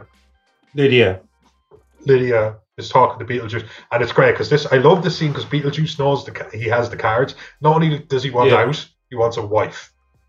Yeah. And I love it. It's like, it's fine because they're literally dying just in the next room. And this is the second interaction between Lydia and Beetlejuice because we forgot about the the first one. They come back from the other side and they stop Lydia from actually letting him out. Yeah, because he's like has the beetle, and remember the beetle sitting in like the lawn chair. That's just fantastic. But but I love this scene because I just seen where he's just sitting there and he's going, anyway, it's completely up to you because they're literally disintegrating in real time. Yeah. And she's just like, okay, fine. And he just kind of does this whole like pulls out his hand, looks at his nails, fixes his jacket a little bit because that's it. Like he has all the cards and he knows it in the way that Beetlejuice would know it. Not a subtle play your cards close to your chest way. And then she goes, Beetlejuice, Beetlejuice, Beetlejuice. And I just love it because he just goes, it's showtime. And just Michael Keaton turns all the way up to 11. Yeah, and that's it, because the table parts, Beetlejuice comes up like he's a Ferris. Like a Ferris wheel or something. Not a Ferris wheel, because the Ferris wheel kind of goes up there. What's it like? A merry-go-round. Carousel. Yeah, carousel, exactly. Yeah. And then it's just absolute. This is it. Like, this is where, like, you just spread a little bit of him here and a little bit of him there. So that we're not bored. Yeah. So when he's absolutely let loose and it's in the final act, it's just enjoyable. Everything from this point onwards is like dialed up to 11. Humor / action. This is where he appears and then the sculptures come over and they're like moving and it's like you got more stop motion animation and like, you know what I mean? Yeah. So you got Michael Keaton across the room and like these fucking massive prosthetics, like, you know what I mean? Yeah. Massive suit, whatever. And the other side the scene, he got stop motion animation and like they trap like I think it's Robert Goulet and they trap him and his wife Goulet. But they trap him and his wife and it's like his hands slowly turn into like massive mallets. Like, he puts them on like the thing you hit with the mallet as well, like test your strength. Yeah, exactly. Yeah. And and of course he gets rid of them. And then I never really understood that. I was watching it. I don't really understand the auto thing. He pulled his clothes off from like red, kind of black attire, to kind of white attire, and blue attire, which I guess that's like not fashionable, which is probably the worst thing you could do to him, or something. Exactly. The most unconscionable thing you could do is have him look anything less than cutting edge, And so now we're down to pretty much Beetlejuice is running rampage throughout the house, but we slowly see in the room that Adam and Barbara are becoming, solid again. They're coming back to life. They're being rejuvenated. Yes, slowly but surely. Or they're regenerating, but although that makes them sound living, but they were getting back to their kind of base ghost state. Yeah. Corporalization, I don't know, because it's not bad. I don't think. Why not? I'm not even sure if it's even a word. This is what we do over here at Potty Snatchers. We create words, people. Welcome to Potty Snatchers, where we rant, go off topic, and invent words. Yeah, you know what I mean. Where else are you gonna get that shit? Yeah, where else are you gonna get that shit? This is like pretty much our marketability-ness. So we're going to get the run into the climax now where Beetlejuice is trying to kill everyone and take Lydia, not even kill everyone, but restrain everyone and take Lydia for his bride so he can be released from the netherworld and come back to he doesn't go after Lydia's parents. He kind of has this mom, dad, I just want you to know you can come so they kind of get off a little bit he's so good in this movie though, Mikey Keaton. He's so fucking funny in it. He's I think he's what Alex Jones pictures himself being inside his own head. Yeah. I do, Oh man, I want to see that. Alex Jones dressed as Beetlejuice. Make it happen, internet. Yeah, memes, please. Yeah. But Alex Jones. But and he was like, Mom, Dad. But and then he goes, Dad, don't worry, I got to make a gay frogs noise. Gives him a snake, But anyway, then that wall opens up and this tiny little shrimp man monster thing comes out to officiate. And there's a couple of great scenes here. One is Alec Baldwin says Beetlejuice, and he snaps his finger as his teeth fall out on the ground. And then his teeth say Beetlejuice a second time. And it's like he's trying to dance on them, to stamp them, but they're stop motion. Chattering. They're chattering and they're jumping around. It looks it's so aged, but I love it. I would. Like if somebody said, there's something about it that it's so forgivable. Like, because you're like, that was, because you're like, oh yeah, I understand that doesn't look the way it used to in my mind's eye. Yeah. That was cutting edge. Nobody was doing that shit back then. You just you know what I mean? Like, you just simply couldn't have had. In fact, what we can do now couldn't have been dreamt of in 1988. Yeah, exactly. Simple as that. That's all there is to it. Pioneer filmmaking. That's what we're looking at. So then for some reason Alec Baldwin charges him, which made no sense. But he literally stops him. Oh, and then he teleports him back into the little micro town that he himself had designed. Yeah. And then Gina Davis, sorry, character's name, keep forgetting. Yeah. Barbara. Right, but yeah, I was saying Barbara's obviously still here because Adam's been taken off the board and put on a smaller one. Gina Davis is she says Beetlejuice, click his fingers, which puts a zip over her mouth. Yeah. Which seemed like a soft option from Beetlejuice. Yeah. Stop somebody from talking. Yeah. It's not like you know when you tell someone you're not going to tell their secret and you close your mouth with a zip. Yeah. You put a lock in it and you throw it away. Yeah. I'm not going to tell anyone your secret. Look, I'll mildly inconvenience myself. Yeah, because he's just trying to slow them down long enough that the ceremony's over. So then he's free. Yeah, but I think he's free then, like free. Yeah, like he comes to the realm of the living. Then I'm pretty sure. Yeah, and he can't be put back at least easily into the box.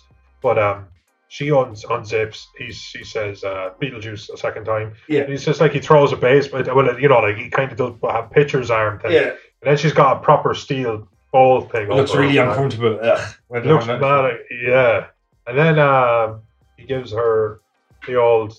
Whatever, what he probably should have done in the first place. He sends her to this desert, whatever this desert is, the sandworm place. Yeah, like the nether realm or whatever. Yeah, and so then who gets an idea about the car, wasn't it? How does the next scene play out? This is it. The next scene is where we see Alec Baldwin, who's miniaturized. He gets in a car from the model and he decides to ram Beetlejuice so he can delay the ceremony long enough. Pretty much he's just trying to slow down the ceremony so he doesn't get freed and marry Lydia. And what happens is the guy asks Beetlejuice to say his vows, and he says his vows, and then Lydia won't say her vows. And then Beetlejuice puts his hand over her mouth and that's a great her voice. Yeah. I think of sound mind. It's perfectly her voice. Yeah. Like he's as good as imitating voices as a Terminator. Yeah. You know what I mean? I love that actually. So he pretty much the ceremony is just about over. And the last time we seen is Gina Davis and a sandworm is coming towards her. We don't know what her fate is. Adam rams the Beetlejuice's foot with the car, and when he rams the foot with the car, I think he turns to look at the car. The ceremony stops for a second, and then all of a sudden, Gene Davis comes exploding through the roof, riding on the back of a sandworm, and it eats Beetlejuice before the ceremony can end, and he can't be freed. And Lydia doesn't marry him. He gets sent back to the Nether Realm, and pretty much we see the climax now where like everything's happy-go-lucky. What's her face? Barbara and Adam decide that they want to live with this family and they want to live with Lydia. And now that pretty much Delia and the guy we can't mention and Lydia, they all kind of welcomed them, the ghost kind of like is in part of their family. And we see like Lydia is like, less gothy. She's in a school, she's in her school uniform, and she gets on her bike. She cycles home, and when she gets there, we see Adam and Barbara standing in the living room, like part of the family, standing over the model of the town. She comes in. I really like this detail. She comes in and hands them photographs of how the town has changed since they were alive, like pictures of the new town hall, I think, or something like that. I thought that was a really, really cool detail. And I was just like, if you were Adam, you'd be so happy because I'd give you constant stuff to do when you're dead. Absolutely. You know what I mean? Constantly just upgrading the town. Because you don't have a Nintendo. You know what I mean? Like, they don't really explain. Like, if you were able to put holes in sheets, you should have been able to like stab the shit out of the family in your house or something. I don't know. You know what I mean? Like, I feel like they had more options available to me than I was led to believe. But so she starts talking to them about Matt's test. She kind of acts like she's she's got a C in science. She got what she agreed she could get. Yeah, because she got a C in science, and she acted all sad when they asked about the maths. And then he was like, "Oh, we studied all week." And then she says, "Oh, I got an A." And then and he's like, "Can you do it?" And then pretty much your man's like, "Oh, but you got a C in science." And then Gina Davis goes, "Adam, go on, dude, she got an A in maths."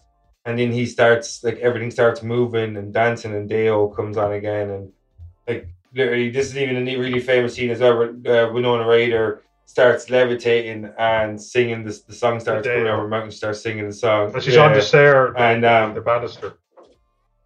Yeah, and like she's like slowly levitating up, and then we see upstairs like the dude we can't mention. He was like, "Oh, she must have got an A in her maths or something like that," because that's how much they've ingrained into the family. The parents seem to. It's that stage at the end of films back in the day, and even now, but definitely back in the day, where everyone has learned a little something, and they knew they weren't the greatest role models, but it's not as if they didn't love her. So they knew that she had more positive, academic, and stable, even though they're ghosts in their life, and they were just letting her be. And like I actually, the next sequel, like, if everyone's alive, most of the I think everyone's alive. You could literally have. I'm sure the guy we can't mention won't be back, but like Catherine O'Hara, you could have her dying in the house, and she can be with them, haunting them. The thing is, like she's 33 years older now. They all are. Yeah, well, you could do de-aging. That technology. It is and it's improved a lot. The first time I seen it, I think it was the first time I seen it. Or you could just lead into it. Charles Xavier, Patrick Stewart's Charles Xavier, and I looked kind of silly, if I'm being honest. Or Arnie, like Arnie's. Yeah, I think Marvel have done it the best with likes of Michael Douglas and Robert Downey Jr. and I think Samuel L. Jackson again in Captain America. Robert Downey Jr. was excellent. He looked like he's weird science days. Yeah, you get very lucky, see, when you have actors that have been prolific from and not just that, like literally, like as high def as you could possibly get footage of them in motion from years ago. But look how good deep fakes are now. It's silly. Exactly. So you're right. You could, But I don't know. Like, I mean, I don't know how they'll do it. But don't get me wrong. There's always a way to do anything right. Every time I tell Sheila, every time I say, look, they're making a new insert film because it's everything. Yeah. It's everything. Renewing or before we you want to say something? I was just going to say before we talk about the sequel, what did you make at the end of the movie? Were you happy with the happy ending? Yeah. Like, I mean, it was like the thing about Tim Burton. If you take out all of the Tim Burton-ness, it was just a classic feel-good movie because it started. It's just a movie about family. It was formulaic. I mean, I love this movie, and I don't say that as a slight. It was formulaic in the sense that it started great, and something really bad happened, and then things got difficult. They looked like they got better, but then they got even super difficult, and then it leveled out. So, a lot of Tim Burton movies do have these kind of weird, strange, but still happy endings. Yeah. I mean, everyone was okay at the end. Everyone that mattered. Yeah. And like after the happy ending, we see what's become of Beetlejuice. He's in the waiting room. And what do you make of that scene? I haven't seen Beetlejuice. We said this before because we're both old men now, me especially. But I'm super old now. Yeah, and I'm 6 years older, so I'll tell you how I feel, folks. But anyway, we said that Andy loses his train of thought exactly when he's trying to make a point. Oh, sorry, we haven't seen the film since TVs were big. It was the first time you said the first time I've seen the film on a flat screen. I was like, my God, that's a good way of putting it. I haven't either, but I have in the last 10 years or so checked out that scene. That scene has popped into my head in some sort of circumstance in the last couple of years. I always loved it because there's him. He looks at his ticket stub, and it's so long that he has to unfurl it. Like, you know, it's not just like 100 or 1,000. Oh, it's like in the tens of millions or even a billion or whatever. It's just a huge number. And then he looks at the guy beside him who has like 5 or something like that. You know, either side of him is the guy with the shrunken head, and obviously the headhunter that shrunk his head. Yes, that's it. That's how it was, because he says to him, he goes, "Did you do that? I like your work or good work or something." Right. Because that's how he. And he already feels, and that's when he feels the woman's legs, even though she's not attached to them, and she gives him the slap. But that's when he moves over to sit, because he's sitting beside the woman with the that's cut in half. He's sitting beside her lower half. For those who can't picture it, she's cut in half, but she's literally sitting beside her own legs. So her top half is sitting beside her bottom half. So on a 3-seat sofa, she's taking up 2 spots. Yeah, so he's like sitting beside the lower half of her legs, and as you said, he starts feeling her up. She hits him a slap. He moves across and sits in between the guy with the shrunken head and the headhunter that shrunk his head, because your man was like obviously an explorer or something. Because they used to, like, I think how they used to do it, like he does a bit like magic or something, but how they used to do it in real life is like they used to take the head and remove the skull, I think, and then it would dehydrate and shrink over time or something. It's something to do with, I think, low applied heat over a long time would dehydrate to literally a degree where it shrinks. But like beef jerky or exactly, like it's gross, but there you go. And then then he kind of gives him the old like, oh, what's that over there, or some shit like that. You know, he goes, it's Elvis Presley.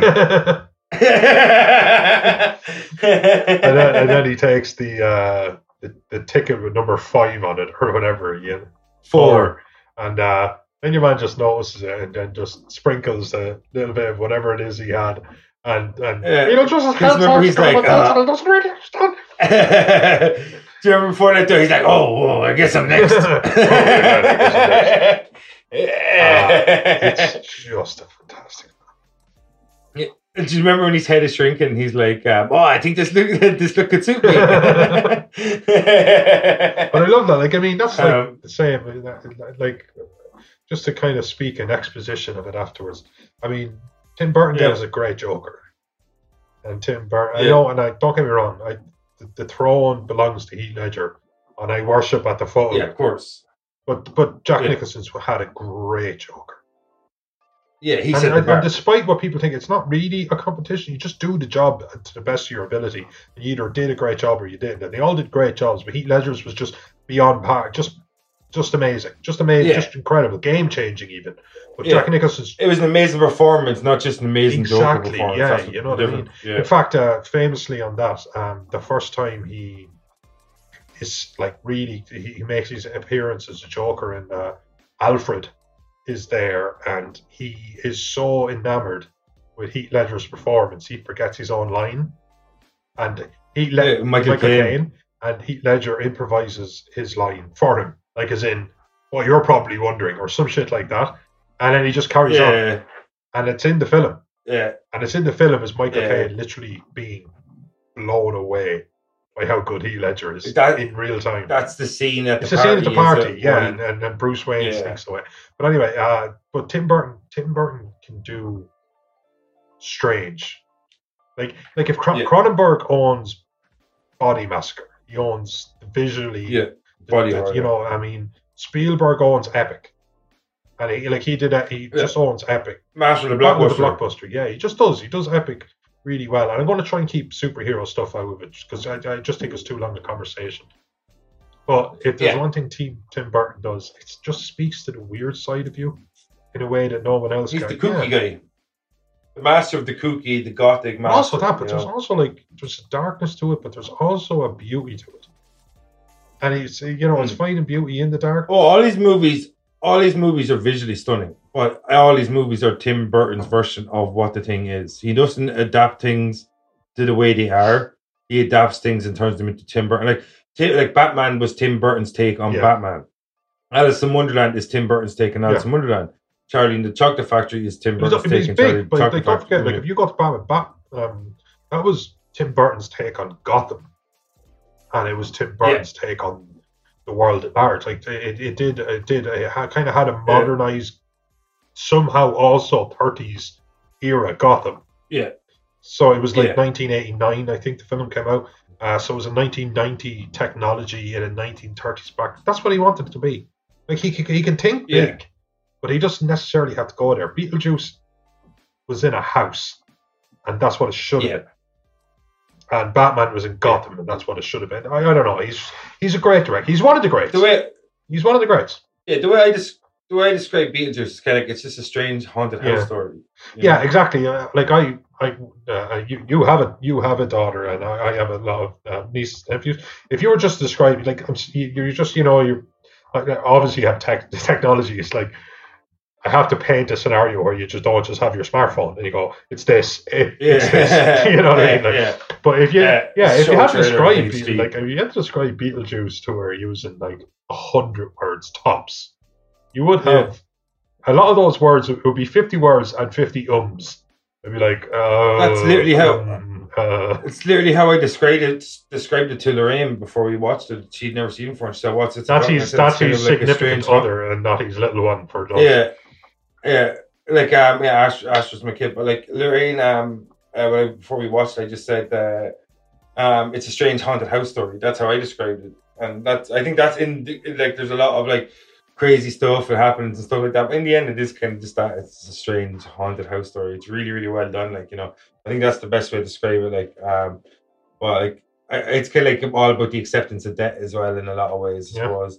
But like literally, I hadn't seen it in so long, and there's so much I'd forgotten about the movie. Michael Keaton's absolutely incredible in it. Gina Davis is amazing in it. Alec Baldwin is so young and it's crazy. And like when you texted me, like, I was like, this movie's from 1988, and you were like, Winona Ryder plays a teenager in it, dude. Yeah. And I was like, holy shit, like, you know what I mean? Like you forget like how long I was full sure. Fuck you, RTE. I was full sure that was from the 90s. And now she's like you a woman showed everything a decade later. She started playing a woman with adult children in Stranger Things like 6 years Stranger ago. Things, or something. You know what I mean? Like, man, she's so impressive though, because like we look at something from 1988. She's playing like a kid, and she's on one of the biggest shows in the world right now. She's had a storied career. Later, like, she's had a great career. Like she has though. Like she's so impressive. She's played Cher's daughter with Christina Ricci. She's been in blockbusters with Tim Burton more than one. Again, don't forget that Edward Scissorhands has Johnny Depp. Who, is just attached to him at the hip, and Winona Ryder. Yeah. It's kind of like Helen Bonham Carter replaced Winona Ryder in Tim Burton's movies. A bit like Sherry Moon with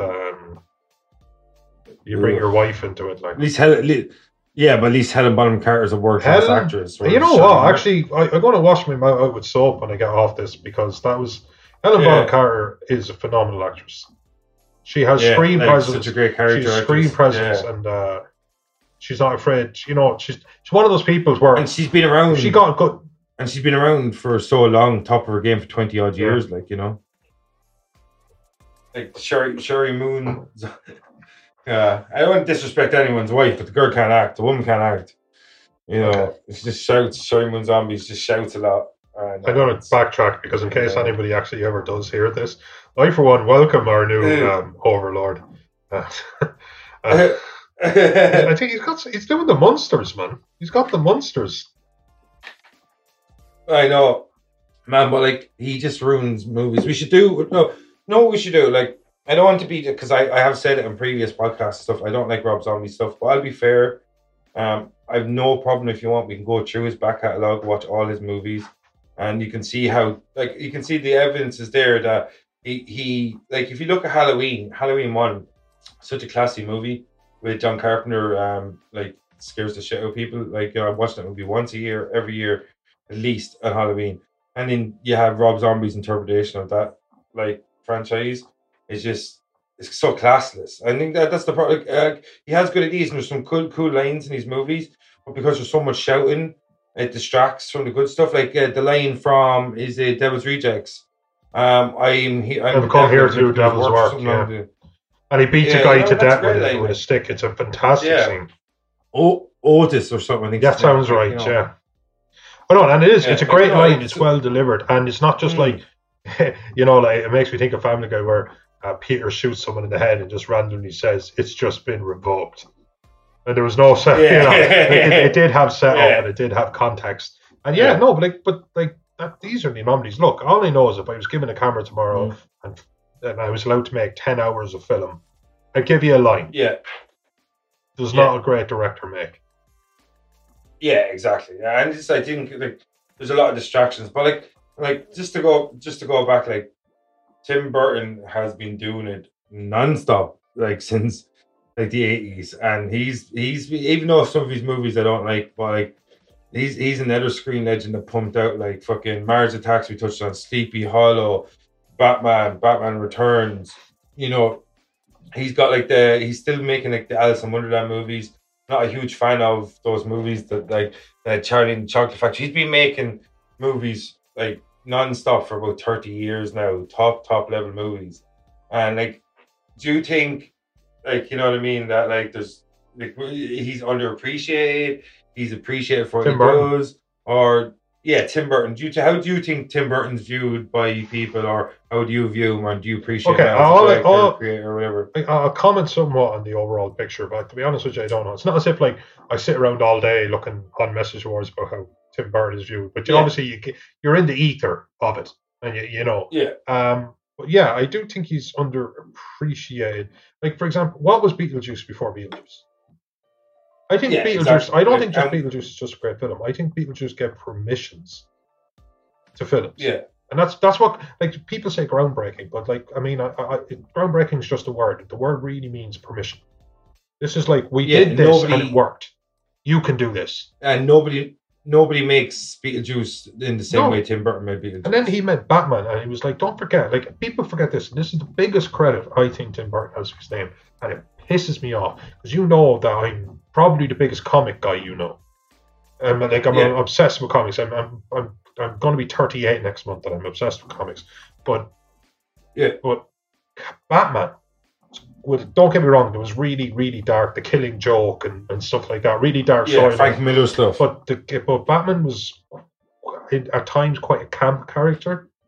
Like, he had the dark, especially on the back of the Adam West show. Stuff. He had a dark past. Like, that was always there. That the parents in Crime Alley was Crime Alley, and being murdered, and of course him being afraid of bats. All that, it was all very dark, but there was a campness to it. It was this kind of storytelling, the way the stories were told. But Tim Burton was when the subject material that he would have given would have had a few storylines that would have been quite dark, but the huge amount of it would have been a blue Batman with yellow and black on his chest and all of this kind of stuff. But he made it dark, and it was perfection for Batman.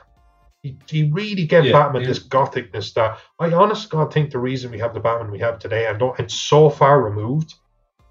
I know that, but I honest to God think he gave permission to just make him stoic. He just made it darker. Make him stoic, make him lonely, make him alienate relationships in his own life, because the only make Batman actually become Bruce Wayne, as in Bruce Wayne starts to fade and Batman becomes the persona. Like Tim Burton did that for me. Yeah, well, it was on the back of Frank Miller's Dark Knight and Dark Knight Returns. Don't get me wrong. Yeah, there was extremely dark storylines, and I'm sure he took heavily from them, but he committed it to film. You know, he said there, it's like, don't forget, what was there at that time? Superman. Yeah, exactly. Christopher Reeve's Superman, directed by Richard Donner, and the poor sequels and stuff. But like, that's probably outside of Superman. That's the first time you have a superhero blockbuster, like hitting global appeal. Really, like, you know what I mean. And that's like, what is before Batman, as you said, it's just Superman with Christopher Reeve, which was the Boy Scout, which was an excellent film. Yeah.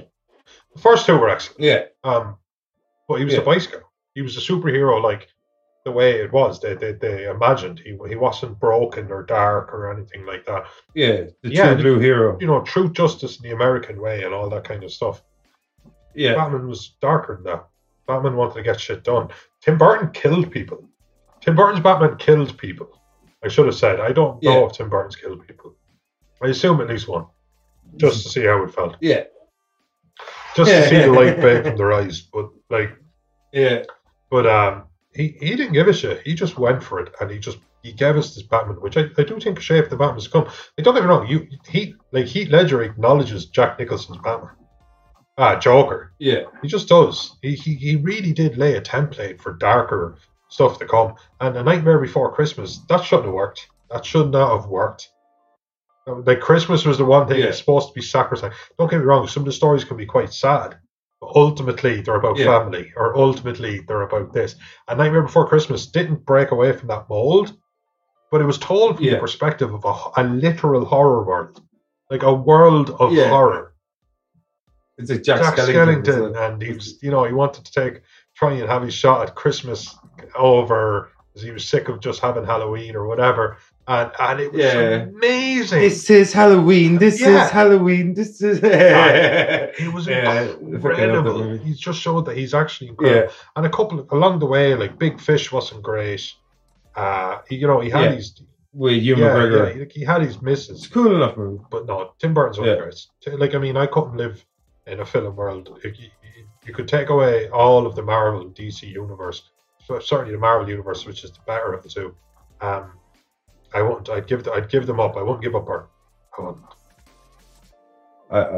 wouldn't. That's a tough one. That's like a real selfish choice there. MCU or Tim Burton movies. I think I'd pick the MCU because they just give me sheer fucking joy. Like, they really resonate with the inner child in me. I don't know. There's something. I suppose I was attracted to. I myself am strange and unusual. I was attracted to the horror kind of genre when I was a kid. I like dark. Yeah, I thought you were going to do the whole Winona Ryder. Oh, I did. I just did. No, I thought you were going to, myself, I'm somewhat strange and unusual. I wouldn't give up the kind of dark kind of. Like, I mean, he's such a unique director because, like, if you look at his back catalogue, like Mars Attacks is so different than Sleepy Hollow. Sleepy Hollow is so different from Beetlejuice. Beetlejuice is so different from Charlie and the Chocolate Factory. And Charlie and the Chocolate Factory, like, I know Charlie and the Chocolate Factory and Alice in Wonderland aesthetically look quite similar in a lot of ways, but, like, a lot of his works look so different to one another, and I think maybe a little bit later on his stuff, his style became kind of template-ish in comparison to his older stuff, maybe, because his older stuff was quite unique and it was just like an experience. And then eventually Tim Burton gave you what you expected from a Tim Burton movie instead of just being crazy. Like, because, you know what I mean? Like, a lot of his films do look very, like, similar nowadays in comparison to his films back in the day were very individualistic, He, I do think as you go on and as you get huge, like, with the exception of, I think, Spielberg, because Spielberg kind of broke out on his own as, like, one of the people that could. But Amblin Pictures, I think, is his production. But you're kind of like, oh, you're the guy who did this, so we want this imagined through this. That's what you're being hired for. He did the failed Planet of the Apes movie too. Yeah, but see, that's the thing. We want this imagined through the scope of this, and you kind of go, well, that's like, it's not a passion project; it's a job. Like, I mean, it's a great job. You're getting paid millions, but it's no different in a sense to being a plumber or to being a builder or a taxi driver. There's a destination that they want, and they want you to do it because they think you're good at it, but it's what they want. So I do think, like, Tim Burton is lost in the shuffle. So, like, I think that you see directors like Sam Raimi and things at their best when they were making their bones. Yeah. When they were up against it, they made amazing films. So do you think it's not a thing? It's not on Tim Burton's part that his movies became very similar. It's more the studio. I just think it's a factor for the same kind of thing. From I think if you're in the studio, if you're in that chair, that's the throne of the film. It is. Yeah. You have to stand over whatever it is you put out. But I've even heard. I remember Seth Rogen or something. He was on a tour for one of his films. I think it might have been Knocked Up or something. And he said like it was great to be out on a film that I knew was good. Like, I knew, I'm not trying to say it was the best film, but I knew this was a good film. It was a funny film. It was a well-executed film. It was good chemistry. And I did a good job. They did a good job. But he was like... Katrin Heigl was I know. Jesus, don't make me go down that rabbit hole. What the fuck? But anyway, but he said, but, like, even when he was saying it, he's obviously said, like, he's obviously gone out on tours, literal tours, whereas he had to sit for 6 hours a day in Australia, 6 hours a day in Denmark, interview and signing autographs, all that kind of stuff. Doesn't sound like the worst life, but he was standing over a project that he himself knew was shit. Shit. Yeah. And he knew it was shit. Green Hornet, Pineapple Express, something like that. And he knew it was dog shit. But the thing is, it's your product. But the director, that has to be 10 times worse. Because, yes, maybe there was constraints introduced, but this is you. So, I suppose we might as well get out of here, and we've talked a lot about the movie, the actors, their portrayals, like Michael Keaton, and how, Tim Burton, how his legacy since Beetlejuice up until today. So we covered a lot of ground, and like, no, I was thinking, do you think Michael Keaton's performance as Beetlejuice had any inspiration for Bill Skarsgård's performance as Pennywise in the newer? Oh wow! Actually, I would love to know. Obviously, I can't say.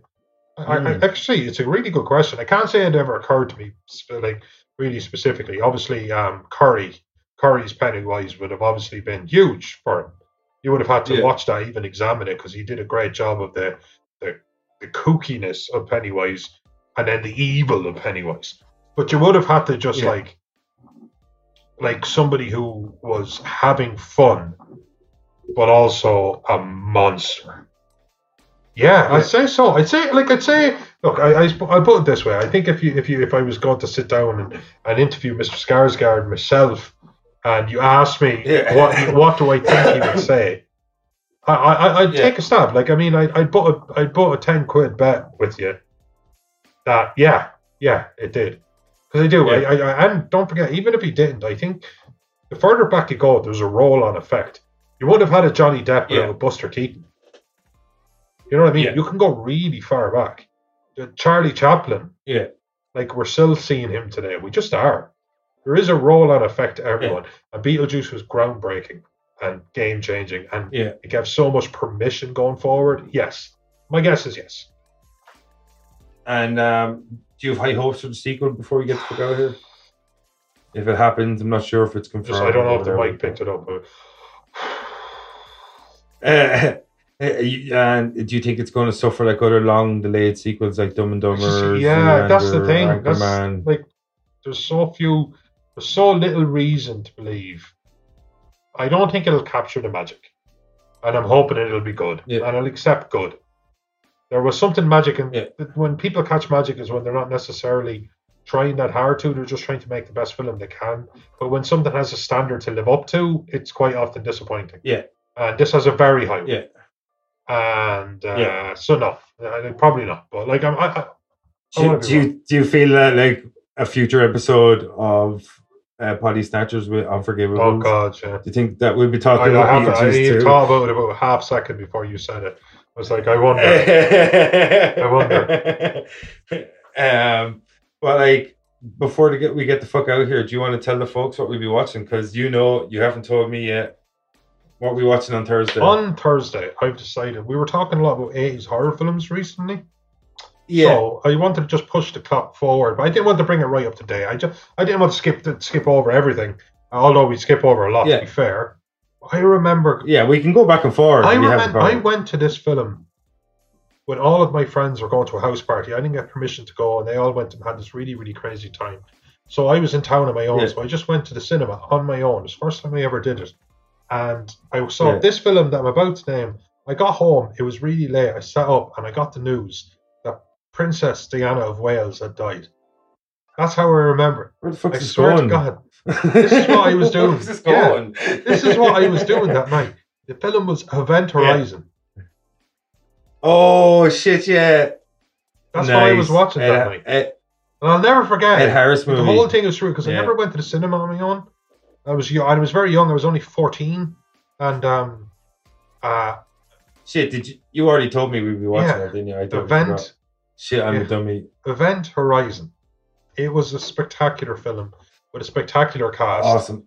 And it was, I think it was it wasn't a cookie cutter film, and a lot of films were in the 90s. I can't wait. Can't wait to talk about it. Can't wait to watch it again. So, no, do you want to get us out here? Do you want to do the outro? Sure, I'll give it a whirl. Cool. Thank you, people, very much for sticking with us and listening to Invasion of the Potty Slashers, your one-stop shop for everything that goes chop, chop, chop. Speaking of the man of infamy, whose name you must not speak, Beetlejuice, we will be back with you in a couple of days. So, or, it's on the internet, so like 1,000 years or whatever way it works out for you. So, thanks for staying with us, and we do hope you come back.